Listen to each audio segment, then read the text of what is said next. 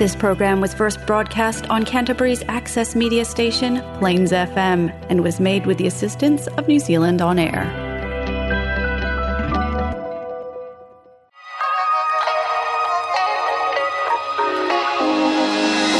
Welcome to Babes Listen. You're joined by your hosts, Nat and Jess. Two fitness professionals from New Zealand authentically talking everything health and wellness. You're welcome.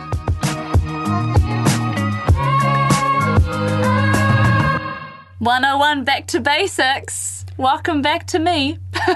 What's 101? Well, isn't this the number of the episode? No, actually, What? I know this because I was just listening to it this morning. It's 102. Was 101 with Penny? Well, no, so 99 was with Penny. Let me just fill you in on the details. So 99 was with Penny, 100 was with Ben, Yes. and then the last one we did before you went to France we did another one. was It's a blur. on like binging. How could you that's forget right. You know, that was a such great episode. an exciting topic like that? No, but it was a good episode. It was a really good episode, I must say. A hard one to listen to, though, for me, I personally. haven't listened to it. Yeah, I've listened to one with Ben and Penny, but Yeah. I haven't listened to that one. Yeah. Not for any reason. I just thought that was it. It's okay. We'll get you up to speed. How's the jet lag? Hey, not too bad. Yeah. Actually, I'm impressed. Like I got back maybe, how many days? Because we're not giving away days anymore. Dates. We're just giving away. This is maybe your third day back. Yeah. Yeah. So, yeah, you're right. Third day back. No, it's not too bad, and I'm quite shocked. Like, the first day we got back, I was exhausted, like, kind of almost like drunk, you know? That kind of feeling when you're like really, really, really, really tired. But I ended up having like a 10-hour sleep. I didn't teach the next day or anything. Like, I had a bit of a sleep in, and then I was fine until the afternoon, and then most afternoons I've been a little bit tired, but like nothing major. Like, it just feels like I've just... How was it on the way over there? I can't really remember. Essie will probably say we were quite tired, but kind of similar. I feel like it was similar when we first got there, exhausted, slept a really good night. I think exhausted for maybe like a day. But when you're there, on the way there, it's different to the way back, because the way there is really exciting and you're in a new country. You know what I mean? Like, it's all like you're on holiday. But the way back is generally quite hard because you're at work. True, because you can kind of push through with that excitement of being somewhere. But what I was saying to Holly was, though, because I talked with her this week because she went well, was my job isn't active anymore. You know, so Essie, I think, has been way more exhausted than me because he's actually quite active in his job, but I just sit down all day. So I feel like for that, my energy has been quite, like, preserved. That's pretty cool. Yeah, I guess so. Yeah, it does sound like you've kind of coped with coming back quite well, though. Yeah. Because like you were saying, that first night that you came back, you had like a very, very decent sleep. Yeah. You know, that's pretty cool, not waking up at like 3 a.m. sort of, because it's such a big change. I told you, remember? I was really, this is like TMI, but this is what this podcast is about. I was so constipated, like I hadn't gone to the toilet the whole time we traveled, so there's like 30 plus hours, and my stomach was so sore, so I went to bed, and then about 3 hours later my body woke me up, and it was like an emergency evacuation. I like sprinted to the toilet and stayed there for about 20 minutes and then felt like so good, so much lighter. And then how long did you sleep after that? Well, the rest of the night, like 7 hours, I suppose. That's the dream, is that you come back, you know, kind of, you know, have a big bowel shift like that and then sleep like a baby. Hey, highlights of your trip. Highlights. Have we talked about this at all? No. Oh, cool. Because Jess and I actually haven't seen each other, so this is our first the reunion. The reunion was the car ride in here. So sad. Yeah. Highlight: we went to Cassis, which is in the south of France, and my godfather owns a house there and a little boat, and they took us at probably 4 p.m. and the sun was setting, and we went swimming and stuff, and it's so beautiful. Like it's just like you're in the middle of nowhere, and he was taking us to spots where there was nobody there and stuff, and we went to a cave, but so there were jellyfish the day before. Have I told you about the jellyfish? There were jellyfish in the water the day before, so we were like, okay, let's just be careful because they might still be there. So we're like looking around, and I think Hard I to spotted, spot, right? Jellyfish. 'Cause yeah, they're and clear. they were quite, exactly. And I think I spotted one, and just like while I was in the boat, and I was like, oh, I can see one, and he's like, oh, okay, well, we can't see any. So Essie jumps in the water, swims to the cave, which is like quite a way away, like maybe 250 meters away. Yeah, so he's swims most of the way, and he's not getting stung. All good. Okay, I'm like, sweet, like he's my guinea pig. Jump in, I get stung straight away. Like my foot, my hand, literally. So I'm like, oh my god, I just got stung, and it was fine. Like I'll be honest, it wasn't that sore. So we ended up, he had a friend that ended up. He's like a paddleboarder, and like they live their life. They're retired and they live their life. So this friend like goes paddleboarding every day, and he was like waving us down. He was like, oh, I've left too late, like I don't think I'm going to make it before it gets dark, can you guys take me back? And we were like, yeah, of course. And he was like, oh, let's go to this cave at sunset, it's really beautiful, I'll take you each at a time. So he took Essie the rest of the way, and then took me, and blah blah. And that was fine, and like my foot was fine for like 2 days. There was nothing, it was clear, my hand was clear, and then it came with like just like it got infected, I think, and it was so bad. It was, well, because my friend, so my childhood friend in France is also a doctor, which is crazy, right? Chantal is a doctor. You attract so those kind of people. Yeah, true. Yeah, my dad. Nope. In both countries, I'm covered. So I showed it to her. She was like, no, she said it's not infected, but I had an allergic reaction. So it was like blistering and stuff. So it was so. And it took 2 days. Yeah, like honestly, it was clear. Like I even have like videos and photos of, because we were looking, of Essie like filming like me walking, and there's nothing there. Like it's on my heel.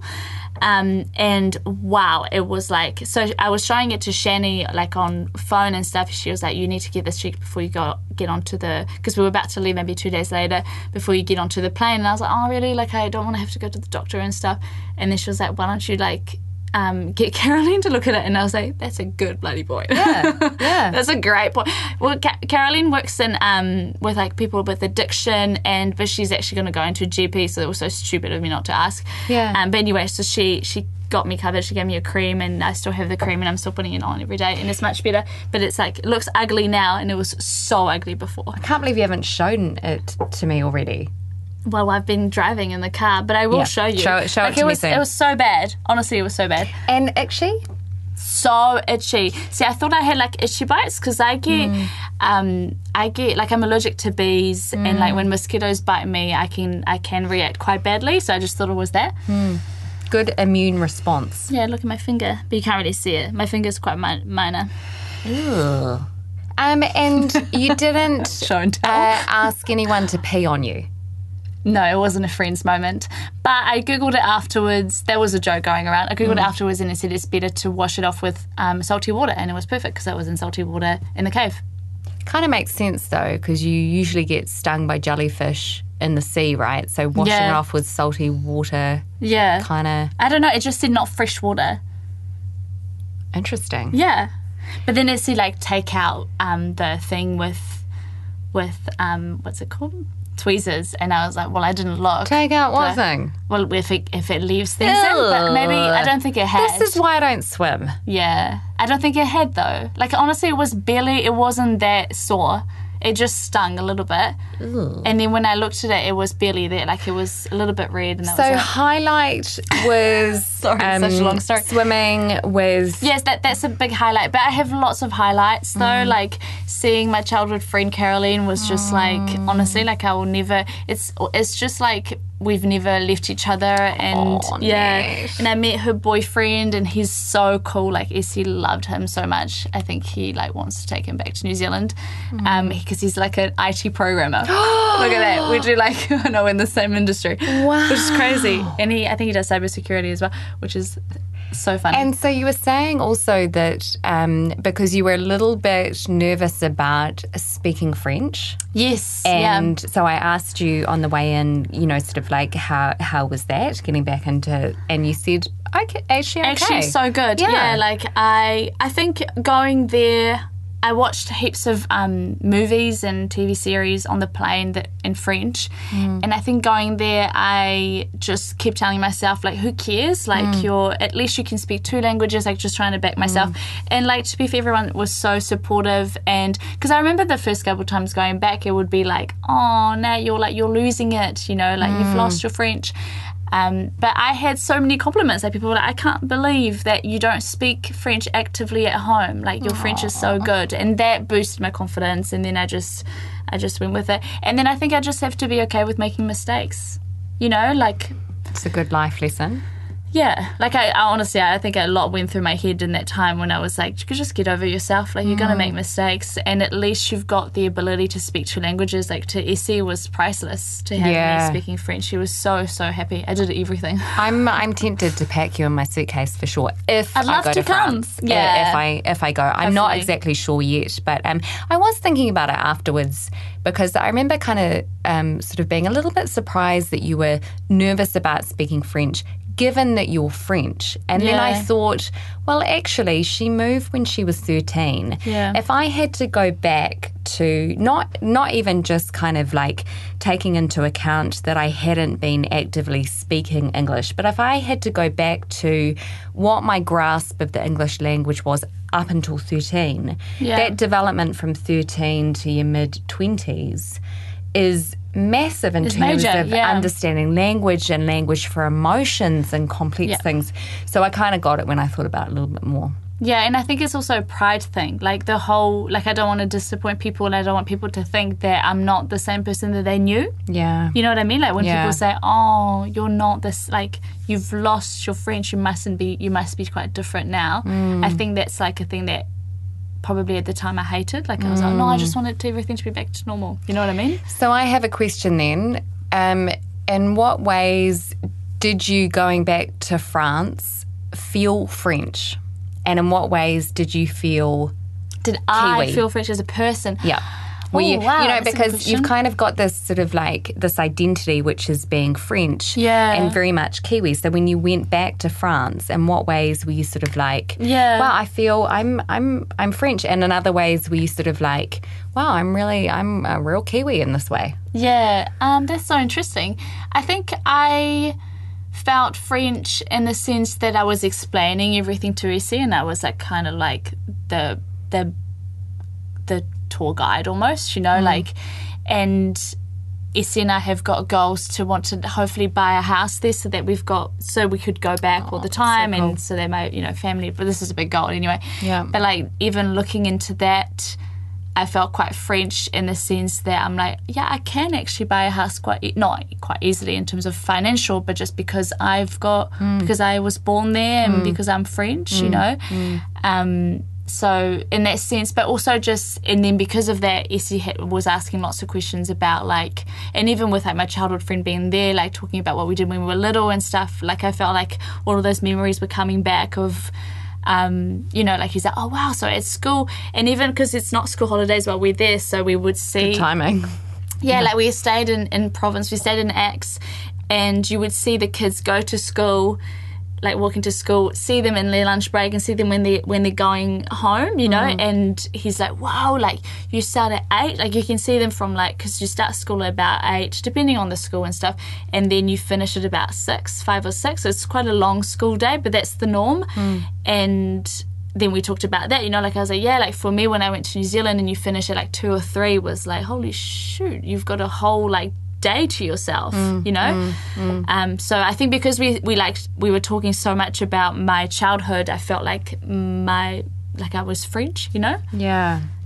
So spoke about the highlight. That makes sense. Definitely makes sense. Well, as much as I can comprehend it, having only grown up in New Zealand, so also acknowledging that, you know, kind of there are limitations for me understanding what it is to have this identity in 2 different places. But okay, so spoke about the highlight.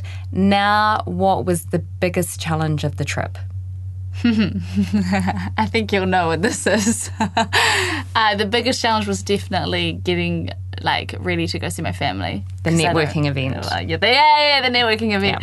Yeah, that was the biggest challenge. Like I was because I don't, like I talked about this before I left, I don't know them very well, and it's always like it's a networking event almost, and like it wasn't bad, like it really wasn't bad at all. It was great. Like it's good to see my grandma, and she's getting really old and stuff, and it's good to because before I left, my psychologist was like, why are you going if this is bringing you so much stress and anxiety? And then we came to the fact that it's to do with my values and wanting to find more about my my family, because every time I go I do find out more. And we did talk a lot about my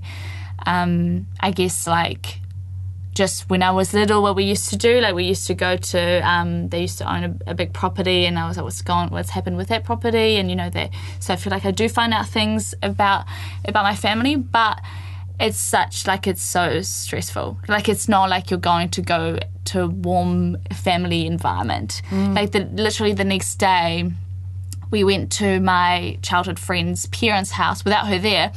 And it was just so good. Like even Essie, who couldn't even speak to them, apart from the mum can speak a little bit of English. Sorry, he was like, "Wow, I was just so relaxed." They were showing us like photos, family album photos.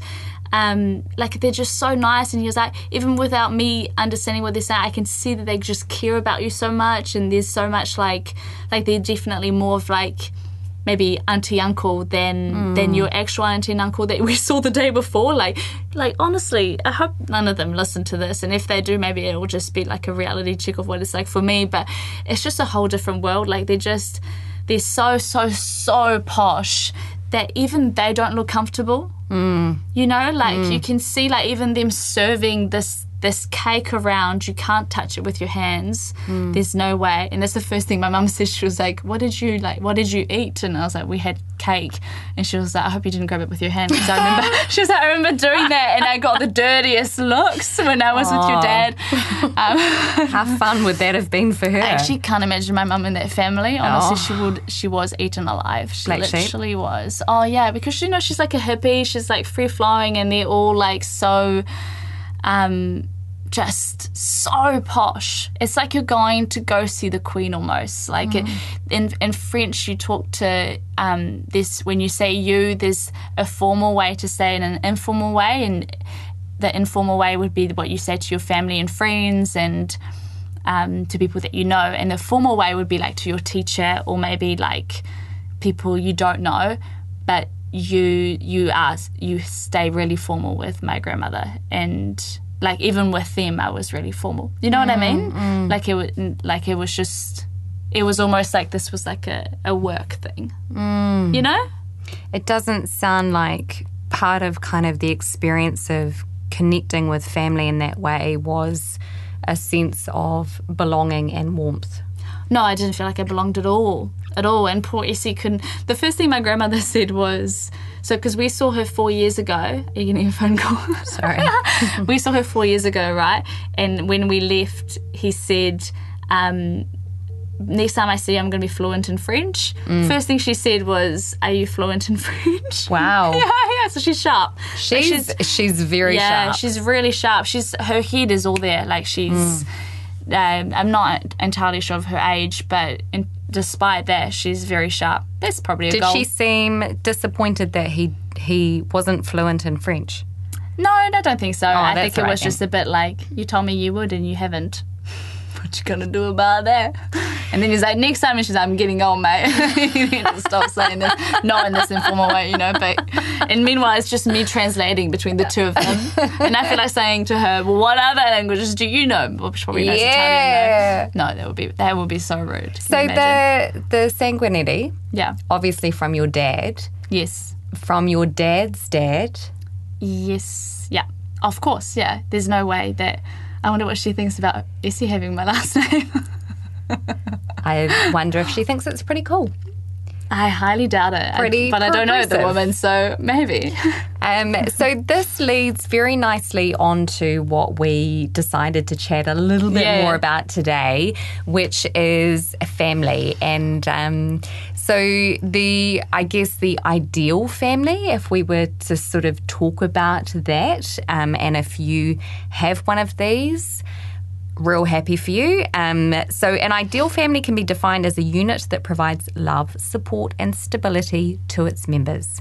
It is a family where each member feels valued, respected and understood. An ideal family fosters a positive environment for growth, learning and emotional well-being. But that doesn't necessarily represent all of us, particularly when we kind of start looking at like extended family and you've got more players in that. So if you don't experience family in this way, you might be experiencing unhealthy behaviours like miscommunication and lack of boundaries, and that may cause you to feel disconnected from your family. So instead of feeling like connected and a sense of belonging, you're going to feel a bit more disconnected. And when you don't feel connected to your family, it is a feeling of disappointment from unmet expectations and is typically the underlying cause of feeling no connection to family. Is that sort of like unmet expectations. So that's sort of what we're going to chat about a little bit today. So if you're lucky enough to be in a family dynamic which is very healthy and supportive and warm and safe and all of that sort of stuff, you may want to skip this podcast because that's not what we're talking about. But you'll know someone that doesn't have that. Like it might be your partner. You might marry into one of them. Yeah, but I would love to know the stats of I guess this is a hard one to say, but I remember there was like divorce states, but that doesn't tell you that the family's not supportive and warm though if your parents are getting divorced. But, I wonder how common it is to have a really, really supportive, warm family that you feel like you really belong in. Yeah, and I guess a little bit hard to measure too. Impossible, I'd say. Yeah, because if that's the only... Because there would be so many questions. Yeah, and also if that's your only experience of family... Yeah, exactly. Then, what do you compare it to? Yeah, for sure. And potentially you feel like it's a really, kind of warm, safe place and things until, you sort of grow up a little bit more. And then you realise that it's not. And then you realise. Yeah. But there are some kind of... signs of a dysfunctional family. So we thought we might go through that today, right? So if you're listening, then this might resonate with you and that might be helpful. Here we go. Anyway, so having different values or lifestyles. So when you don't share values or lifestyles with your family, it could lead to feeling disconnected. It may also cause tension and lead you to spend less time together due to the differences. I think COVID and vaccinations is kind of the example that comes to mind with this one, and just actually how much that topic created disconnection in families. For sure. Which was really interesting. And sad. Really sad. Really sad. Yeah. And in families where, I know of one family where this happened where I really didn't expect it. Really? Yep. They'd always been a very sort of cohesive family, and then there were differences of opinions with regards to vaccinations, and there was friction around that for a certain amount of time, but thankfully that's all kind of been resolved. But For me, with different values or lifestyles with my family, it's, I guess, based on the fact that I didn't spend a lot of time with them, so I didn't grow up with them, so I'm not... And also there's a huge difference in wealth, in terms of, like, the way they behave, and they are, everything. They're just so proud, and there's so much that comes down to how much... I guess, I mean, it's not just down to the money, but it's also like the achievements that they've done with it. But I don't think they understand maybe the privilege that they've had. Because, my cousins are really, really successful. They're working for, major places and doing major things. But also they had a huge startup, like they had a big pedestal. And there's a lack of self-awareness in that. I think so, but also I feel like I probably haven't spent enough time with them to know that for sure. 4 years ago, I felt like I met everybody, and then this time around, I saw like 3 of them, and I feel like I get to know them more and more. But, like I just, But we're just different people because I didn't grow up with them. And different values. Yeah. Sounds like different values. So that can lead to a feeling of being disconnected from your family unit. Another one is miscommunication. So if you grow up in a household where you don't discuss emotions, this can make it hard to form a connection with family members. It's not your household. It's not my current family, no. Oh, but it was. Definitely the family that I grew up in, and I would say this is a sort of a product of an environment. I grew up in a rural area, farming kind of community. Emotions were definitely not spoken about. And, I've mentioned before that my mum has incredible strengths in terms of, like, if you want something done, you ask my mum. She is a doer. She doesn't spend a lot of time in the emotional space. So there was a little bit of a mismatch between herself and then having this daughter who just essentially lives in an emotional world 100% of the time and is completely useless, kind of in any practical sense. So I wouldn't say useless. Honestly, if you have an emotional issue, I am so here for it. But if you want actual stuff done, maybe ask a different friend. So when communication is lacking, you'll likely feel that you're not close to your family, causing you to drift apart. Feeling uncomfortable to openly communicate with loved ones can also create distance between you and your family or a family member. So, that kind of staying connected to someone like my mum, I have to kind of remind myself that I think we experience emotions in the world quite differently. Yeah. And that I have to be a lot more conscious in terms of how to connect with that so I'm not disappointed, because I'll kind of put something emotional out there like I'm feeling pretty overwhelmed. And she has a thing where if she doesn't know how to solve it, she'll ignore it or change the subject, and which makes me feel really dismissed. Which is not what you need at the time. Yeah. So she doesn't have bad intentions, but growing up in that space, it didn't feel like there was a space to communicate about your feelings, which, I struggled with a lot. What about yourself? I think in terms of like how I'm feeling, that was discussed a lot. Like feelings were discussed a lot with my mum. There used to be this kind of like thing that we would say, like, I'm just not feeling good, and then we would try and figure out like in what kind of way, so she was definitely quite in tune with that. And I remember finding it that it was okay to just be like, I just don't feel good, like I just don't feel good today, like I don't know what it is, but I just don't feel good. And then she'd be like, okay, well then there's just watch TV and cuddle up, or if you need it, so she was really good with that. But like and then again, but she's not perfect. Like if there's things that I want to address that maybe is like a stress point for her, she'll try and change the subject, But in terms of like how I'm feeling, I can call her and be like, I feel, say if I said to her I'm overwhelmed, then she would listen in that. And but then she goes to extreme. She's like, just give up everything, stop everything. You're not, like, if I tell her I'm sick, honestly I've stopped telling her I'm sick, because she's like, you're doing too much. You're doing too much. Yeah. You're doing too much. You need to take the week off. The week off. Just stay in bed. Stop doing anything. Let's just stop, okay? Let's just make sure you're okay. You need to go see a doctor right away, and if not, you're going straight to the hospital. Yeah. Wow. She's like, and she's a nurse, sometimes medical parents are like the opposite, they're like, you're good. Yeah. I've seen worse. She's not like that. Really? Yeah, she was a nurse her whole life. Wow. Yeah, because I would assume that would be more the case. Like Laura, my best friend, is a nurse. And with her kids, she's kind of like, oh, you'll be fine. Yeah, I've heard that of like friends with medical parents. My mum was the complete opposite. But like I maybe cute, it's because I had like a near-death experience where I was when I was younger. Yeah, I was so sick, like so How sick. Old were you?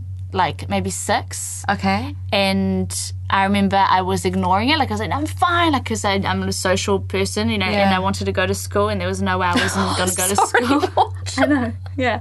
But I didn't want to wear my jacket. Like, I just remember that vividly. Because you had a fever? Don't you dare. Yeah, don't you dare get me that jacket. And she's like, oh my God. But then I ended up getting this, like, this is gross. I'm sorry. But this, like, growth on my neck You of have pus. tonsillitis. Yeah. And it got to the point where if it was going to explode, I would die. Mm-hmm. And it was quite, like, it wasn't, like, it was likely that it would explode if I didn't get surgery. And it was too risky for me to go to the ambulance. So I remember my mum putting pillows everywhere in the car and then just getting, and we didn't live close to the hospital, like it was like an hour, and just driving me straight there. So it sounds like she knows what she's dealing with in you. Yeah, but I think maybe that was a bad experience. Yeah, because for sure. I was like, I'm fine. Yeah, for I'm sure. going to school. And then she's like, my daughter, like I need to drive my daughter so carefully or she could die on my watch. Yeah, and she's also like, I'm not going to listen to you telling me that you're Anymore. fine Yeah, that's true, because actually. That's a good point. you are pretending so you can go to school. And be with your friends. I just love my friends. I will not let a massive growth in my neck get in the way of my social quite time. small and maybe, I don't know. Wow. Yeah, I mean, that explains it Extreme. for her, for sure. The next up, we're talking about kind of signs that you might be sort of in a bit of a dysfunctional family. Abuse. If you experience abuse from your family, your body may react in natural ways to protect you from perceived harm or danger. Subconsciously, you may want to seek relationships that don't cause any harm and that are mutually beneficial. That makes sense. If you've had a bad experience in that way with your family, you would hope that you seek out help, yeah. You know. And if you haven't, and that's what you've experienced, definitely do. Yeah. Because you won't be alone and you're never alone. Like Yeah. You're never the only person that's ever experienced this. And know? it's one of those family secrets, if you will, Yeah. that doesn't get talked about because there's so much shame involved. Yeah. And then if you never feel like you can talk about or be open about it and you never seek support for the experience that you've had, that's really challenging moving forward. Yeah. Really challenging. Even just getting into new relationships and things like that. Yeah. And that's not something that I've experienced necessarily in my family, but I just want to say if that is something that you have, just to acknowledge how tough that is to have lived through, and I really hope that you're getting support, and if not, then maybe this is a little bit of a sign from the universe or whatever you believe in, to maybe sort of seek out some support. Yeah, I second that. Next up, we've got lack of preparation. What does that mean? I know, intrigued. So this is actually quite cool. So parents are commonly expected to help their children develop mental, social and life skills. If the child grows up and feels unprepared for certain life events, they may experience resentment and disconnection between them and their parents. This may also lead you to rely on other mentors, possibly furthering the disconnect that you feel from your genetic family. I think this is so interesting. Yeah. Do you relate to it? I do in two ways. Okay. Right? In two ways. So I've talked a lot about, I was actually having a conversation with our massage therapist the other day. I'm pretty sure I was. And just how, kind of like, my kids will probably grow up and be like, Mum didn't do anything for us. And I'll be like, excuse me, I was preparing you for the world. Yeah. And, something that I like to say to them often, when they complain that they're not looked after in the same way that other kids their age are, I say, this is character building. I'm teaching you independence. You're going to be resilient. Awesome. You'll have no problem out in the world. I might be taking it a little bit too extreme. You know what I mean? So I might be. I think I definitely would be leaning more towards, taking it more to the extreme in that way. But, I think, well, listen, worst case scenario, you've got to go on flat now. You'll be absolutely fine. You don't need me at all. You're a great flatmate. Yeah, and they refer to me as their flatmate now, which I actually kind of like. I'm like, whoa, job done. Now, Does it make you feel young? I guess no, because you're still their mum. Yeah, no, I don't ever escape being their mum, unfortunately. They think I don't do a lot. It's because they don't see all the stuff that I do. They don't see the back end. Yeah. The thing is, I reflected on this. I've reflected on this a lot, but I grew up in a family where, as I said, my mum, such a doer. Doer, and do it well, and sometimes did it for me, right? Okay. But at the same time was someone who was probably, unlike your mum, hadn't travelled, had only ever lived in the same city, and was quite scared of the world. Okay. So I got the message growing up, and she didn't do this intentionally, but unfortunately the message that got sent to me growing up was the world's a scary place.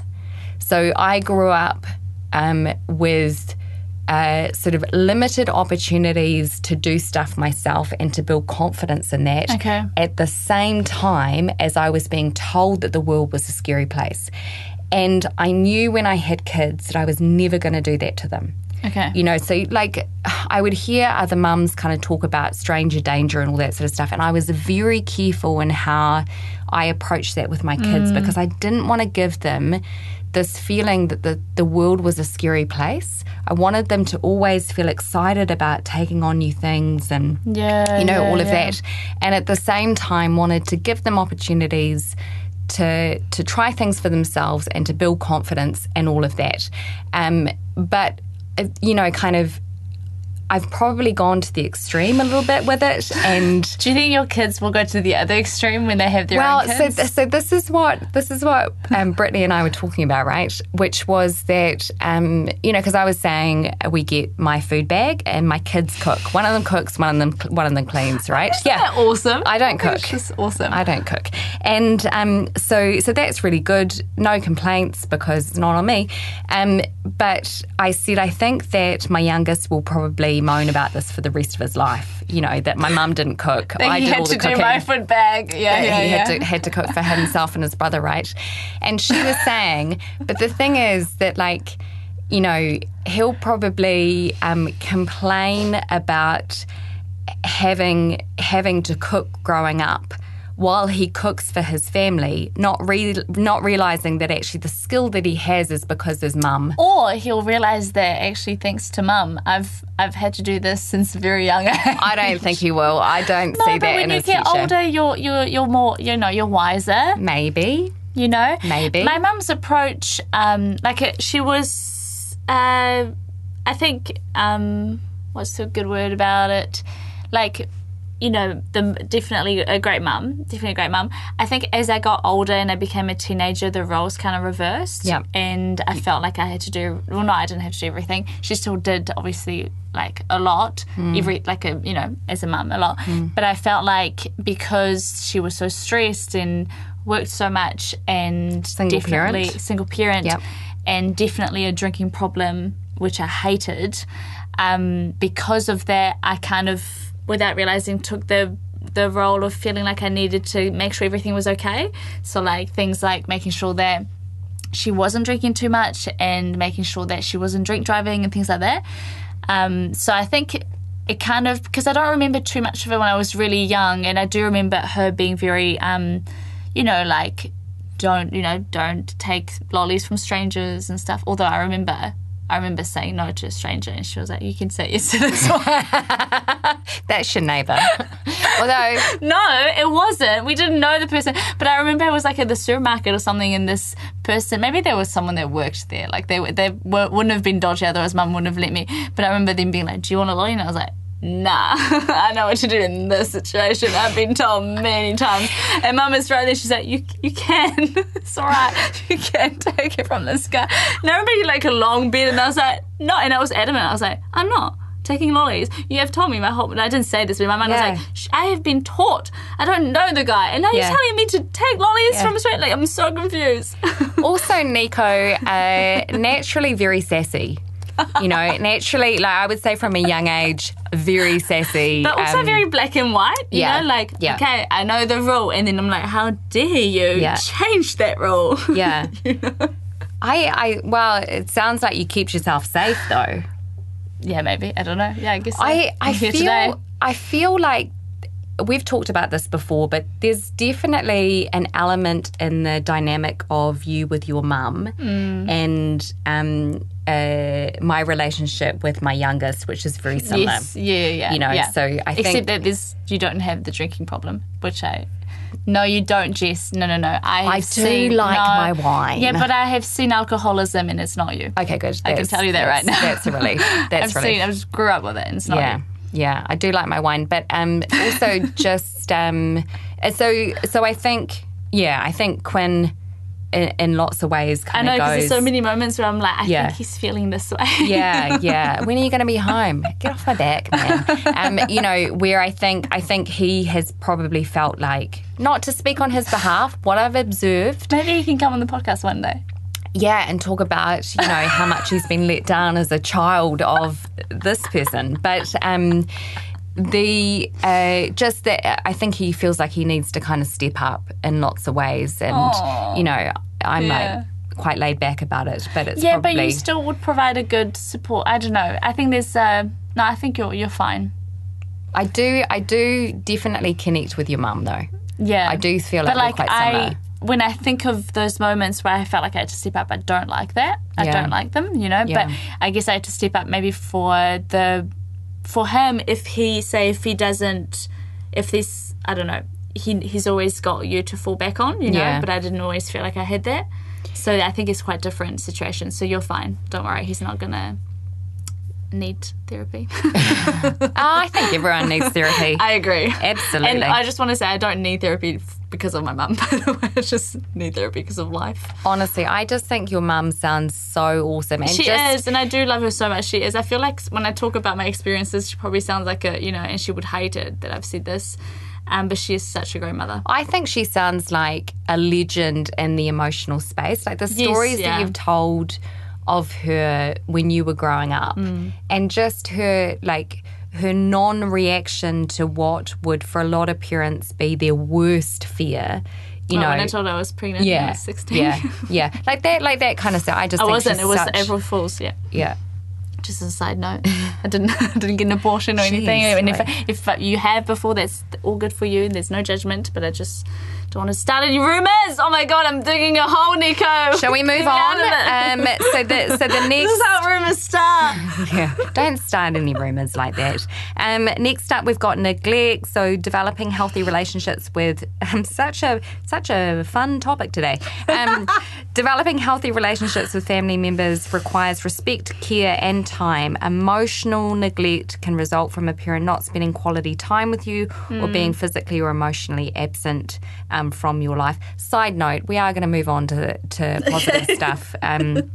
Anyway, and then we've got lack of boundaries. So while healthy family relationships require time and closeness, too much can lead to a lack of boundaries. When this happens, there's often no privacy and parents don't see their child as an individual. Then when the child reaches an age where they want a separate identity, it can lead to a disconnection because the child feels like they have to completely disconnect to become their own person because there are so many blurred boundaries.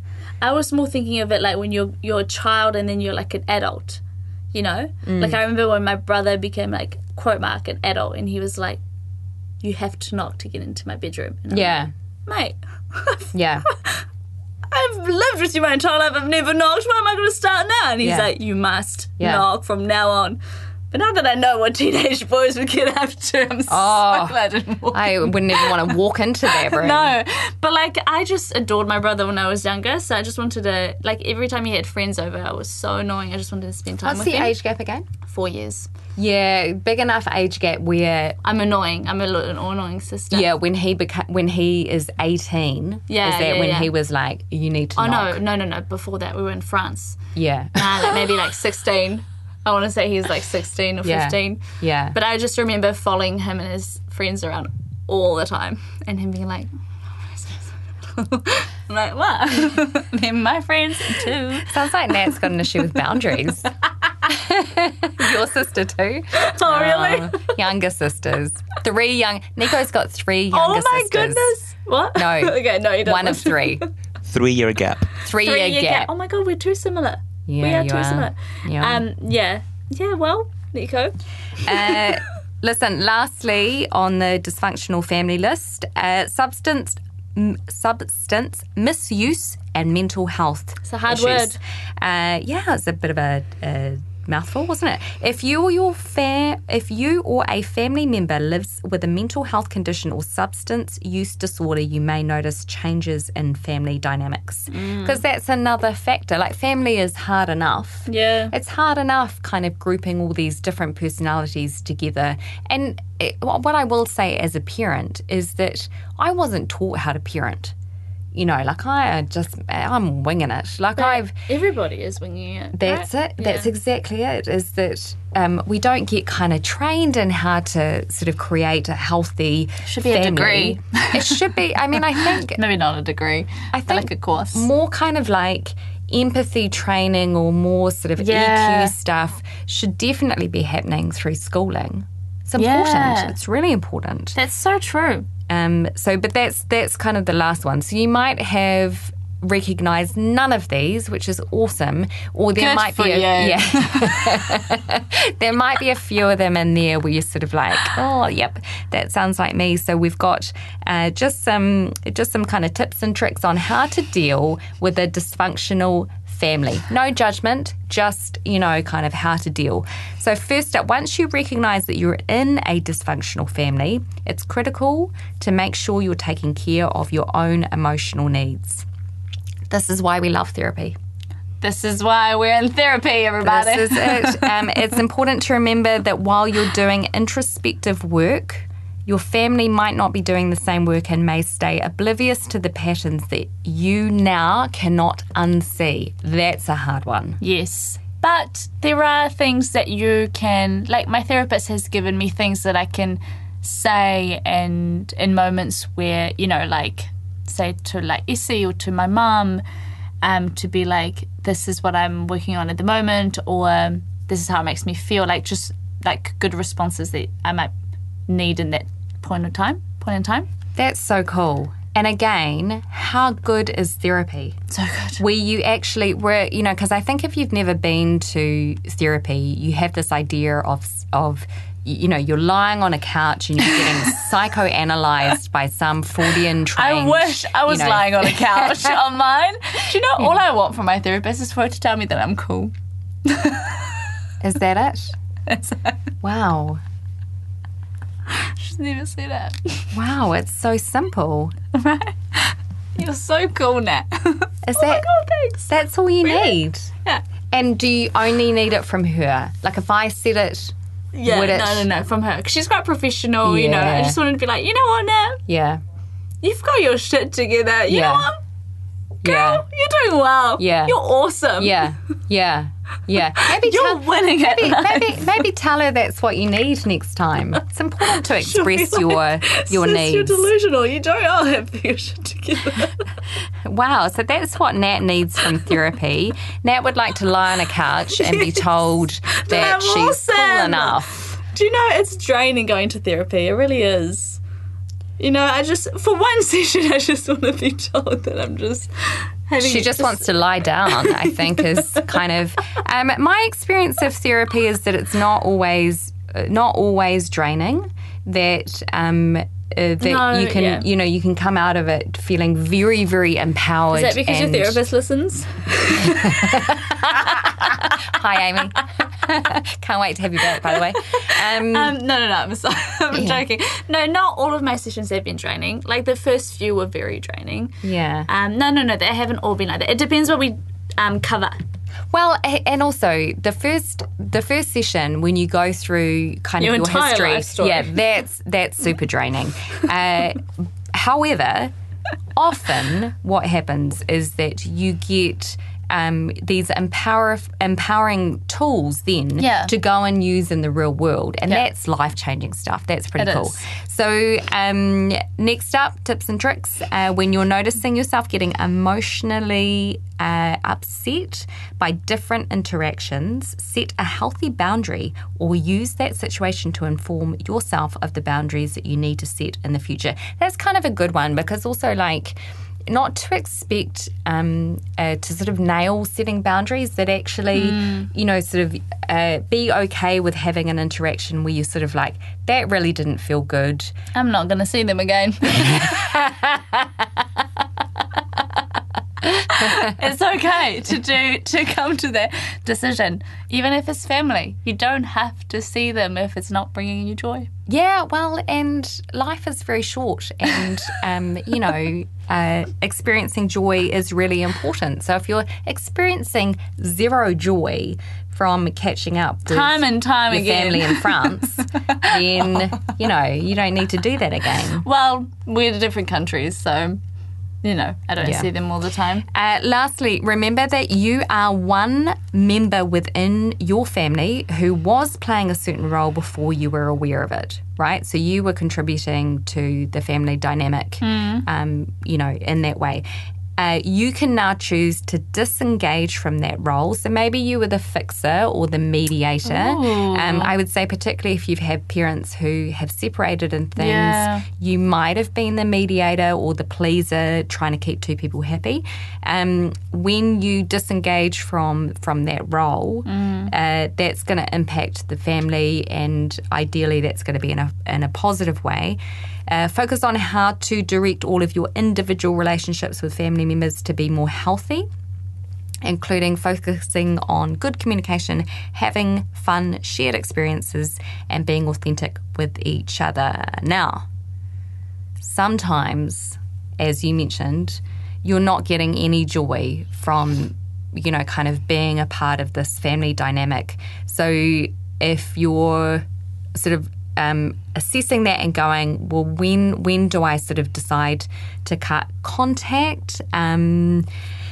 If there was dysfunction due to a past issue that has now corrected itself, acknowledgement and healing might be what is needed to change the dynamic. But if the root source of the dysfunction is still active and present, such as ongoing chronic mental health concerns, ongoing emotional and physical safety concerns, changing the dynamic of the family will be hard, if not impossible. Yeah. And that's not going to be on you to fix it.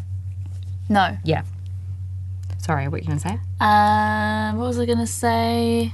Oh, cut contact. Yeah, I was going to say it doesn't just have to be family as well. Like it can be, because, you know, like your friends can be family. So true. If you find that you're in a friendship even that doesn't serve you, you know, like this is giving you hopefully permission to cut contact. I'll say here, I've cut contact. I decided to cut contact with my dad when I was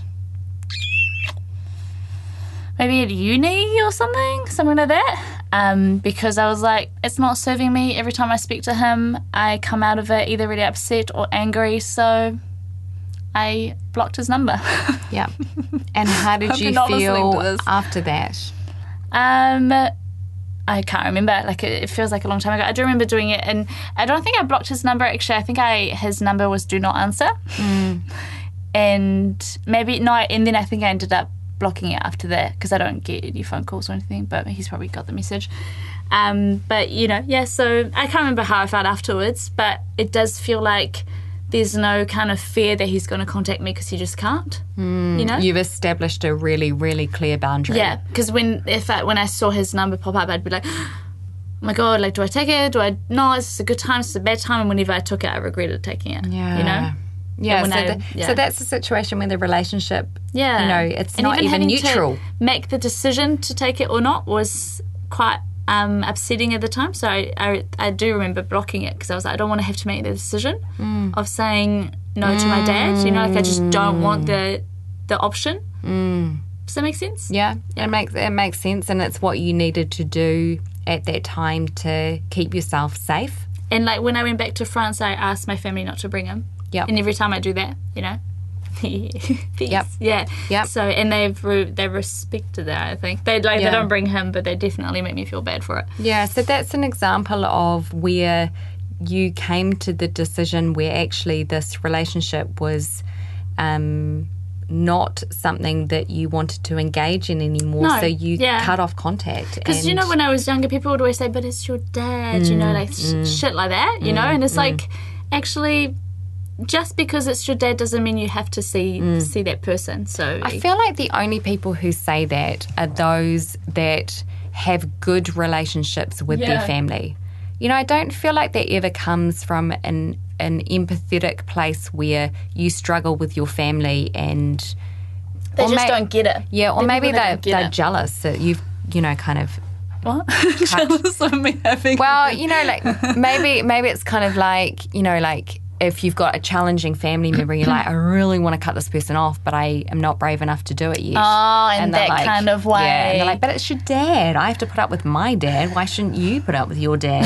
Anywho, so so the tough thing with family is that the dynamics can be challenging for lots of different reasons. At the end of the day, you are one person in that dynamic, so it's not up to you to kind of fix everyone within it.